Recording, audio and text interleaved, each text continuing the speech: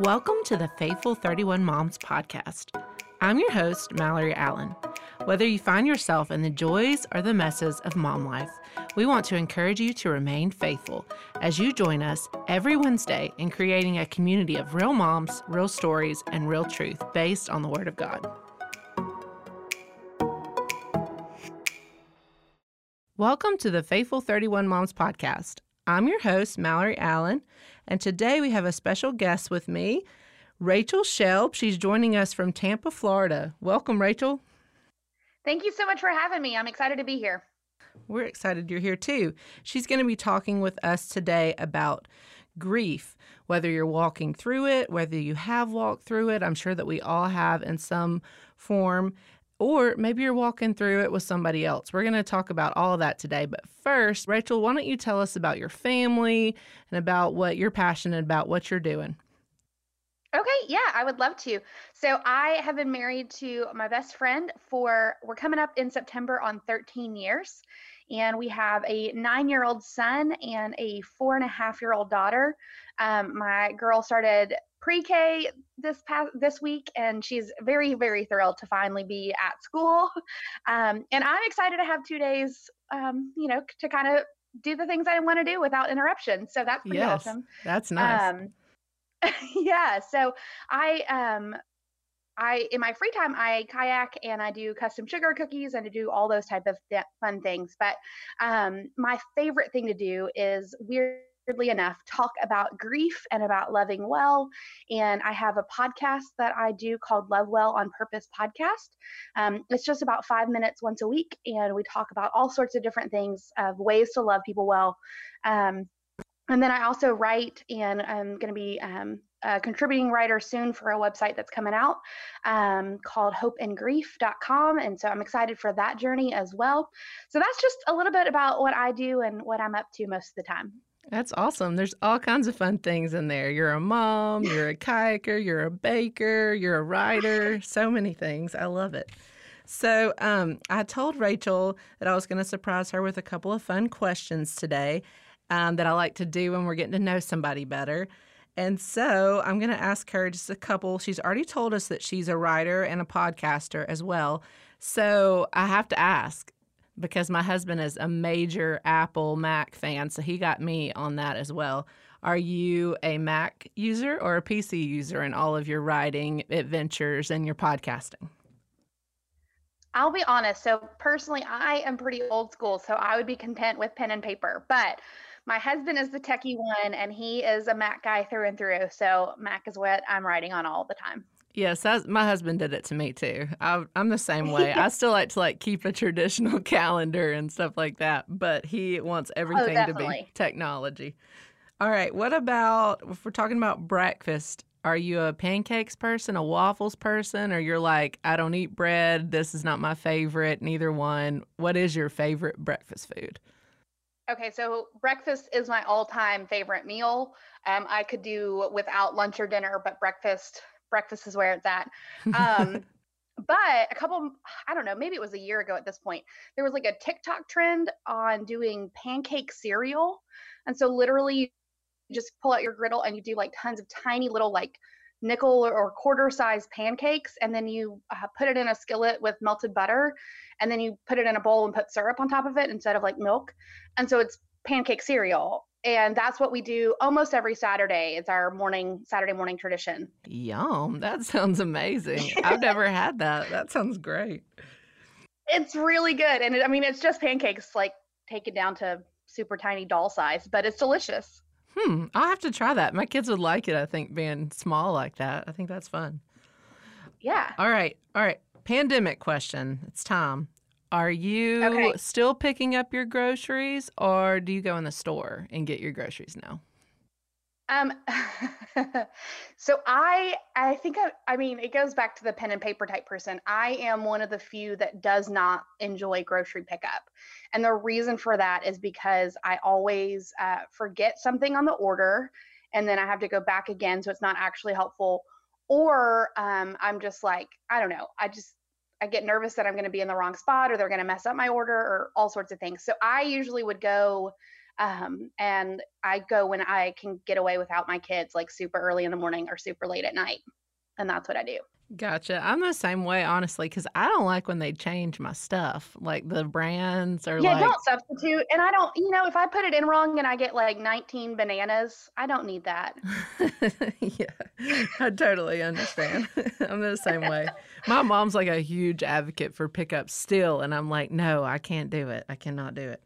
Okay, so if you could give away one house chore, this is a fun one. What would it be? You never had to do it again. Which one would it be? Oh, 1,000% cleaning bathrooms. I would do all the laundry in the world if I never had to clean a bathroom ever again. Okay, well, we could switch. If we were closer, I'd give you my laundry. I don't mind cleaning your bathroom. So If only we were closer, I would totally take you up on that. that's funny. We're all different, but we all have at least one, maybe a couple, honestly, but we all have at least one that Yes. we'd like to give away forever. Well, thanks for answering those fun questions for me today, Rachel. I appreciate you hanging in there and being a team player. We always like to get to know people better before we get into the subject that we're going to talk about. But like I said earlier, we are going to be talking about grief today. And you might say, well, how does this apply to me? I think that honestly, especially after talking to Rachel, it applies to everyone because she put it like this, and I like how she said it. You're either a grief supporter, so you're coming alongside someone like a friend or a family member that's walking through something hard, that they're walking through something where they are grieving, or you might be grieving yourself. And I tried to think about some different subjects that might hit home for different people. And as I was thinking about it, I was thinking about maybe you're walking through a marriage that's falling apart, or maybe you've already walked through a divorce, or maybe you have a friend that's doing that, or maybe you've walked through a miscarriage or the loss of a child or the loss of a parent or a sibling or a friend.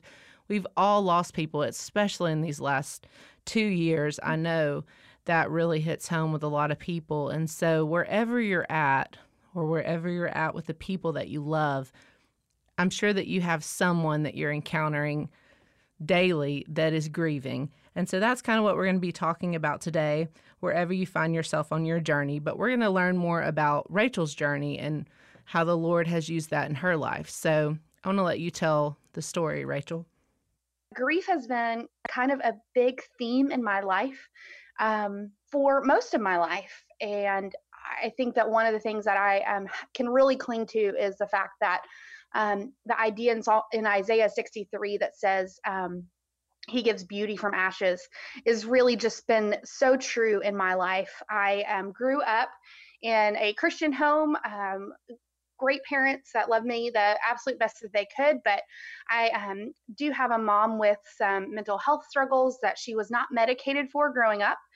She is on medication now, but that definitely created some challenges and some grief that I didn't even fully process and understand until I became a mom myself. And when I started kind of that motherhood journey, I realized some of the really heavy grief that I kind of took with me from growing up and the difficulties that I experienced there.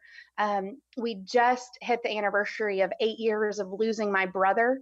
He was a combat medic in Afghanistan, and he took some gunfire as he was helping someone else. And so we lost him 8 years ago. My son was 6 months old at the time.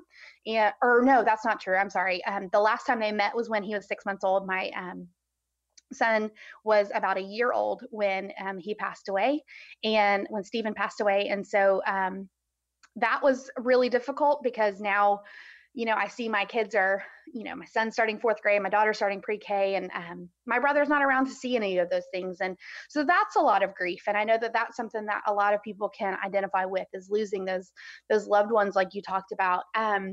Something else that we walk through, again, right around that 8 to 9 year mark of time, was a failed adoption. My husband and I, we had our son. We thought that we would adopt. That was kind of what we thought we would do. It took a while for my husband and I to be on the same page with that, and to really feel like, yes, that was what our family was called to do. And then we walked down that road for several years, and we had a couple of times where we thought, okay, this is it, this is going to be where we get placed, and then for whatever reason those never came through. And so we walked through the failed adoption road, and I am fortunate to have never had a miscarriage, but I do know what it's like to long for a child to come into your family one way and it not to happen. And so while I would never say that I know exactly what someone with a miscarriage is, I honestly, even if I even if I talk to someone else who's had a failed adoption, I don't know exactly how they're feeling. That's the thing with grief, is that every single situation is so different, and everyone's going to respond in their own ways. So we went through failed adoptions, and then my husband was a pastor for 12 years, and then he recently left full-time ministry, and so we experienced some church hurt, and we experienced some grief with some of those type of things. Not only when we would leave churches, and we would grieve kind of the awesome people that we left behind, but also the events that kind of led us to leaving full-time ministry. We have grieved those things, and so I think that really grief is something that we don't talk about nearly enough.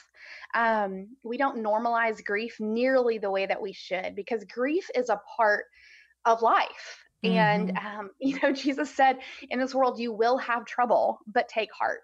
I've overcome the world. And so I think that that's really so important to keep in mind, is the fact that grief is a part of life, but there can be beauty that comes from that. There can be joy that comes in the middle of grief. And so it was about probably a year ago that I was like, okay, God, fine. I will write a book on grief. If we can normalize grief, if we can look at grief and say, grief is not just physical loss. Grief is, like you mentioned, it can be strained marriages. It can be the diagnosis of a child with special needs, or neurodivergent behaviors, or those type of things. That are not bad things, right? I'm not saying if you have a child with a special needs diagnosis that that's a bad thing. Those children bring such joy and such wonderfulness to our lives in society. But there is going to be some grief that comes with this, as you see children that are neurotypical meeting, these milestones, and your child's not there yet. That brings grief. And so I think that when we kind of realize that grief exists all throughout life, then it becomes okay to talk about, and then we get to support one another in different ways. And so I submitted finally to God, and I was like, okay, God, fine, I'll write a book on grief. I'll do it. And so I have written a book on grief. I'm still talking with God regularly on how that book is coming out into the world, and hopefully that will be fairly soon coming out. But in the meantime, I'm trying to be faithful to just talk, on podcasts like this one, and on my social media and blogs, and those type of things, and just talk about grief and how we can be grief supporters. And I liken it to grief being a relay race. And if I am watching a relay race, if I am going to some sort of sports event and I'm watching runners, or I'm watching a football team, or I'm watching any type of sporting event, you are going to stay in the stands, right? You're going to watch these people. You're going to be on the sidelines cheering on the person that you want to have win. Right. And in the same way, we want to be on the stands, in the sidelines, all of those things, and cheering on the person that's in grief and saying, hey, I'm here, I'm with you, what do you need, how can I help you? And we don't want to leave. And there's going to be times where, if you're at a football game, there's going to be times where you have to go to the restroom, or you have to go get a concession stand, or you have to do those things. And in the same way, for a grief journey, there's times where you kind of have to step away for a little bit for your own self-care, because maybe you're going through some stuff, and that's fine. And so I think sometimes we think that we either have to be all in or not at all. And that's not necessarily true either. When we realize that it's a relay race and we want to be in the stands, we can say, okay, I need a breather. Let me step back for a minute. And then I'm going to come right back in and cheer that person on and say, hey, you've got this. Grief is hard. It stinks, but you can do it. God's got you, and I'm here for you. And when we have that mentality, then it allows us to be really quality grief supporters. It allows us to love really, really well. grief supporters are so crucial. And so I will shout that from the rooftops until I no longer have a voice. Grief supporters are so, so needed. I totally agree with you. I do have a question. I think Yeah. something that you said is so, I don't know, it just hit home with me when you were talking about grief and walking through those stages and those different steps as being like being someone that is supporting and you're in the stands and you're cheering them on, you're being there for whatever they need, walking through those different stages with them. And you said that it is healthy sometimes to take a step away. And the reason that I'm asking is because personally, I've shared this with my listeners before, but my mom at the beginning of 2020 had a brain tumor and she lived through that. But then this year in 2021, my brother-in-law had one in March and it was just like a double hit. And just a lot of different things in between that in their stages of walking through it, if you will, and Yeah. accepting some things. And so I kind of felt or still feel like I've been in the stands cheering them on, being whatever they need, etc. And I understand what you're saying about like pulling back on occasion to be healthy for yourself so that you can be your best for them when you step back in, kind of like a little halftime or something like that. Yeah, And exactly. and so like what would you I guess my question is if somebody's listening and they have walked through something with a friend, like what you're talking about, special needs. I've had several people I've interviewed. That's absolutely true. They are a blessing from the Lord, but it's also something that you can grieve, or a failed adoption, or a miscarriage, or a failed Yeah. marriage, anything.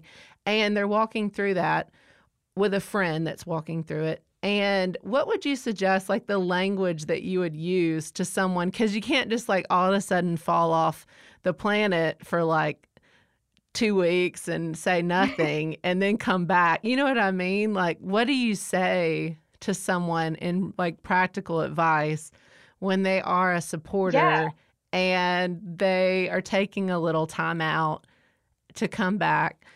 What kind of language would you use to be like supportive still, but also like communicate that to them? Because I feel like that is hard for people to figure out. Like we get overwhelmed with that so that we either just stop talking to them or we can't stop and it's not healthy, if that makes sense. That is incredibly true. That's a great way to put that. And that definitely, I think, is what happens. Is I think sometimes we get overwhelmed ourselves and we don't know the words to say, and so we kind of just stop. And that really is a disservice to both sides, right? Because then we feel guilty about that for a long time, and that's not the intent either. So I think that's a phenomenal question. I think that when we are communicating with a griever, our responsibility is to be honest and clear and kind and loving. And so, whatever you say, as long as it is laced with kindness and understanding, it can't be said wrong. With that being said, grievers are going through their own unique pains and their own unique things. And so, if they're stuck right now in the middle of an anger cycle of the grief relay, they may say some things that are hurtful to you. They may accuse you of not caring. They may be unkind towards you.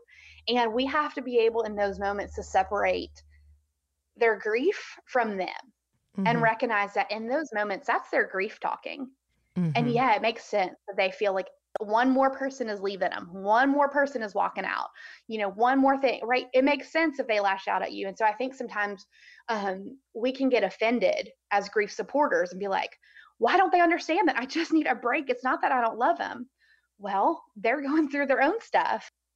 Thank you for answering that because that's just something that I thought, well, I have that question. So I bet a lot of people would want to know more about that because I'm sure that everyone finds themselves in those situations, quite often Yeah. with different people in their life. So that was really And also helpful. on that note, I am so sorry for what y'all have gone through over the past year plus of walking through all those health scares with family. And man, that's a lot to deal with.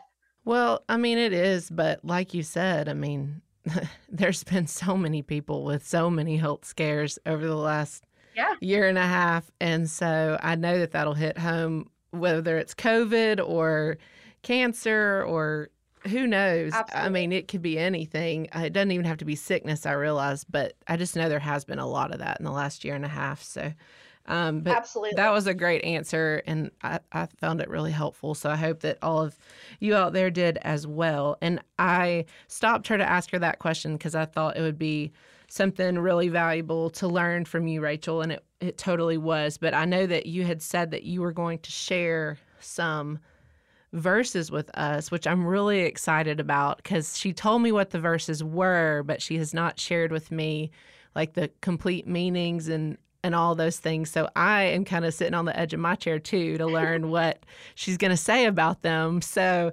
I want her to share that as kind of like a takeaway for us all today to leave like encouraged, but also challenged and know that the Lord, He does not keep that from the Bible. Like it's all through the Bible, like in James, it's when you face trials of many kind, like it's all throughout the Bible that it tells us like we will face these things. So we will experience grief. And so I know that it'll hit home in different ways for all kinds of different situations and different people. But share with us what you have studied over this course of time that you've been writing your book.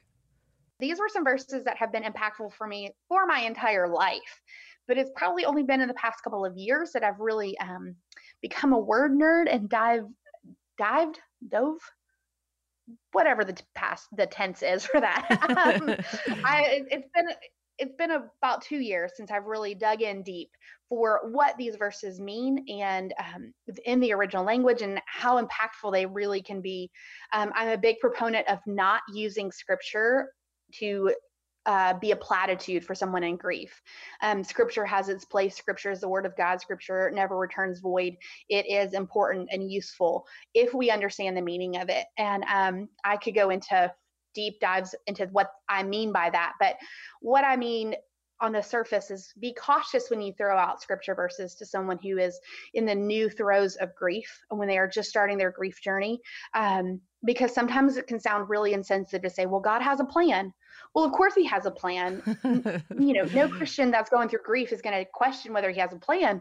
It's just a matter that they don't like the plan right now. Right. And so Right. we want to be cautious as we use these verses because it's not a quick fix band-aid. But there is truth that these grieving hearts do need. And so as I've dug in deep to these, three of them really stick out to me. So growing up, I would have said that my life verse, and maybe still to this day, is 2 Corinthians 4, 8, and 9. And the ESV says, we are afflicted in every way, but not crushed, perplexed, but not driven to despair, persecuted, but not forsaken, struck down, but not destroyed.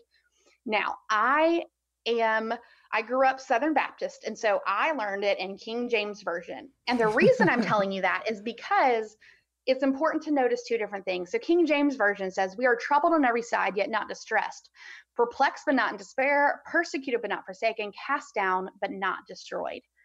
Little differences in that, mainly in the word crushed.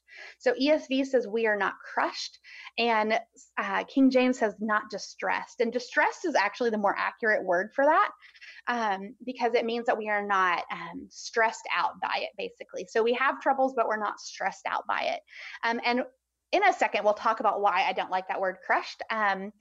Because there's another verse that uses that word in a more true thing. But this is why sometimes translations, it's good to look at translations and look at their meanings, because this verse is so helpful to know that we are going to face hard times, but with Christ on our side, we are not ever going to be to the point that we are utterly destroyed. We are not going to be forsaken. God promises that he does not leave us or forsake us. And so in this verse, and it says we are persecuted, but not forsaken. Persecution is promised, but we're also promised that we're not going to be forsaken. In the second part of verse 8, it says, we are perplexed, but not in despair. We can ask God all sorts of questions. We can say, God, what in the world are you doing? And when you look all throughout Psalms and you see David and the psalmists lamenting, they ask God a lot of questions. And they're like, have you left me? Have you left me to die, to be eaten by the lions? Like all sorts of like pretty dramatic things that they're asking. But the key is that they're not driven to despair because of it. And we are allowed to ask God all sorts of questions when we're going through grief. And the key for us as grief supporters is to allow a safe place for the griever to ask the questions, and then also remind them that they don't have to despair because God does have them. God is holding them, even if they don't understand. And so I think that these two verses are really, really encouraging for someone who is on that grief journey, to be able to share with them and say, hey, maybe put this on your bathroom mirror. Maybe you yourself as a grief supporter write it down for them and have it printed up and hand it to them, or write it in a card or something, so that they can have that and be reminded, yes, I'm going to have troubles. I'm going to be afflicted. I'm going to have these issues, but it's not the end. This does not have to be the end for me. The grief doesn't have to end here. There can be joy. There can be good things that come from that. And so I think this is a really great verse to be able to share with grievers. Yeah. Psalm 34:18 is another one I absolutely love. It's not my favorite. We'll get to my favorite in a minute, but Psalm 34:18 is one that I guarantee you, if you've grown up in church, you have heard it. And it is, the Lord is near to the brokenhearted and saves the crushed in spirit. And so that's why I was talking about the ESV version of 2 Corinthians 4:8 and 9 talks about crushed, but it's not quite the right word. But in this verse, Psalm 34:18, it is a legitimate crushed. Like, think this, we're moms here. Think about when you remove your car seat from the seat itself and you lift it up and you see all of the crushed Cheerios and goldfish and like Yeah. all the things, right? And you're like, oh my goodness, I promise I do clean my house and my car and my everything. But like, I mean, that spot is just like, I don't know, maybe like, in Lion King where Simba and what's his name, his dad, are looking out over all this land, and they talk about where the light, everywhere the light touches is yours. I feel like underneath the car seat is like that dark spot, like the elephant graveyard that you just don't talk about. Right? And so use that picture when you read this verse or hear this verse the next time. This being brokenhearted and crushed. The word sabar is the word for brokenhearted, and the word daka is for crushed. And what it literally means is crushed to a powder. So, I mean, it is like the spots underneath your car seat. It is crushed to this fine powder. So it is not just like, I'm kind of sad right now. It is a brokenhearted, destroyed, crushed, feel like I can't ever pick myself back up and put myself back together type of feeling. And so when you are going through that grief, or you have a friend that's going through that grief, and you can explain this verse and say, hey, this verse says literally when you're crushed to a powder, this isn't just like, getting out the super glue and putting back the broken part of the teacup back together and making it look right. This is like crushed beyond recognition. When you feel that way, the Lord is near and he saves you. I love that. And that's great. I mean, how powerful is that? How incredible is that to think that, I don't use the word like brokenhearted or crushed in spirit to describe myself very often. That's not generally how we speak a lot. But when we do say that we're brokenhearted, we usually do mean that in the sense of feeling crushed. But the Lord is near then.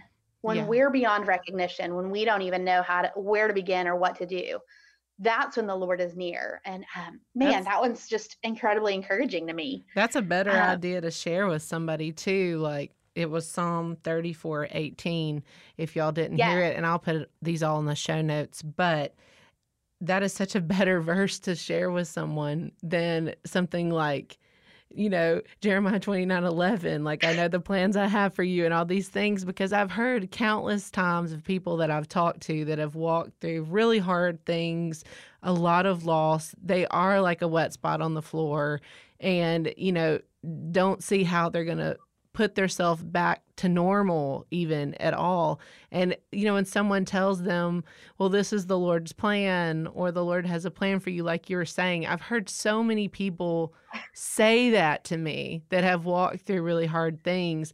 And I think a lot of times we don't mean anything by it. We're thinking we're being encouraging, but really we're not, because that's not what they need to hear in that moment. And something like this verse is so much more appropriate, I think, for someone that's walking through Absolutely. that. Anytime someone throws out platitudes or scripture that is kind of like well-known type of Bible verses, they always are meaning that to be helpful. No one has ever said it could be worse, right? Meaning that to be like, suck it up and get over it. That's not what they mean. They mean like, hey, like, look, try to find the silver lining, right? But that's not really what people need. But this type of a verse that says, hey, like, it's okay that you're crushed beyond recognition.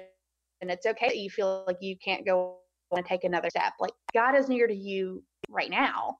And then my favorite verse, I can't say my favorite verse of all time, but my favorite verse in terms of talking about grief is probably Psalm 56:8.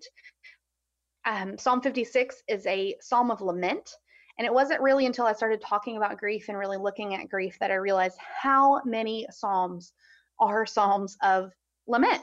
And that lament is really healthy. I was kind of always brought up to, or I don't even know that I was brought up. I just kind of always tended to push my feelings aside and stuff them down and not acknowledge them. And so for me, Psalms of Lament are kind of like everything that I want to say but can't say. And so Psalm 56:8 says, I remember finding it when I was in middle school and crying into pillows every night. And it said, you have kept count of my tossing, put my tears in your bottle. Are they not in your book? And that kind of seems weird. I get it. That's kind of seems like a strange verse, maybe. But the imagery of putting tears in a bottle really just resonated with me. And then I found out in like later high school, early college, that putting tears in a bottle was an actual practice. It still is practiced in some parts, remote parts in the Middle East. It was practiced in England and even some in America up through the Victorian age. But literally, at the time that the psalmists were writing this, it would have been that as someone dies in the family or whatnot, you would, if you had the money, you would pay professional mourners. And if you didn't have the money, you would just, get all of your dramatic women in your family who can cry buckets at the drop of a hat. And you would have a small bottle. And the bottle would not have a stopper in it in the lid. And so it would just be kind of like a stick in type of glass lid that would go into the bottle. And you would literally hold the small glass bottle up to your eyes and cry into it. And they would pass it around during the time when you think of like sitting Shiva or something like that. They would pass it around and do all of this mourning and all of this weeping and wailing and fill up this bottle with tears. I've But the never heard significance that. of Wow. yeah. And so the significance of that is that there's not a stopper in the lid. And so over time, obviously, especially if you're in a hot, arid place, those tears are going to dissolve. And when those tears dissolve, the mourning period is fully over. It is time to get back to life. It is time to start back to all your activities. It is time to take off the mourning clothes and to just proceed with life. And so when it's talking about in Psalm 56:8 that God puts our tears in a bottle, it is saying that he is holding them close and he has them.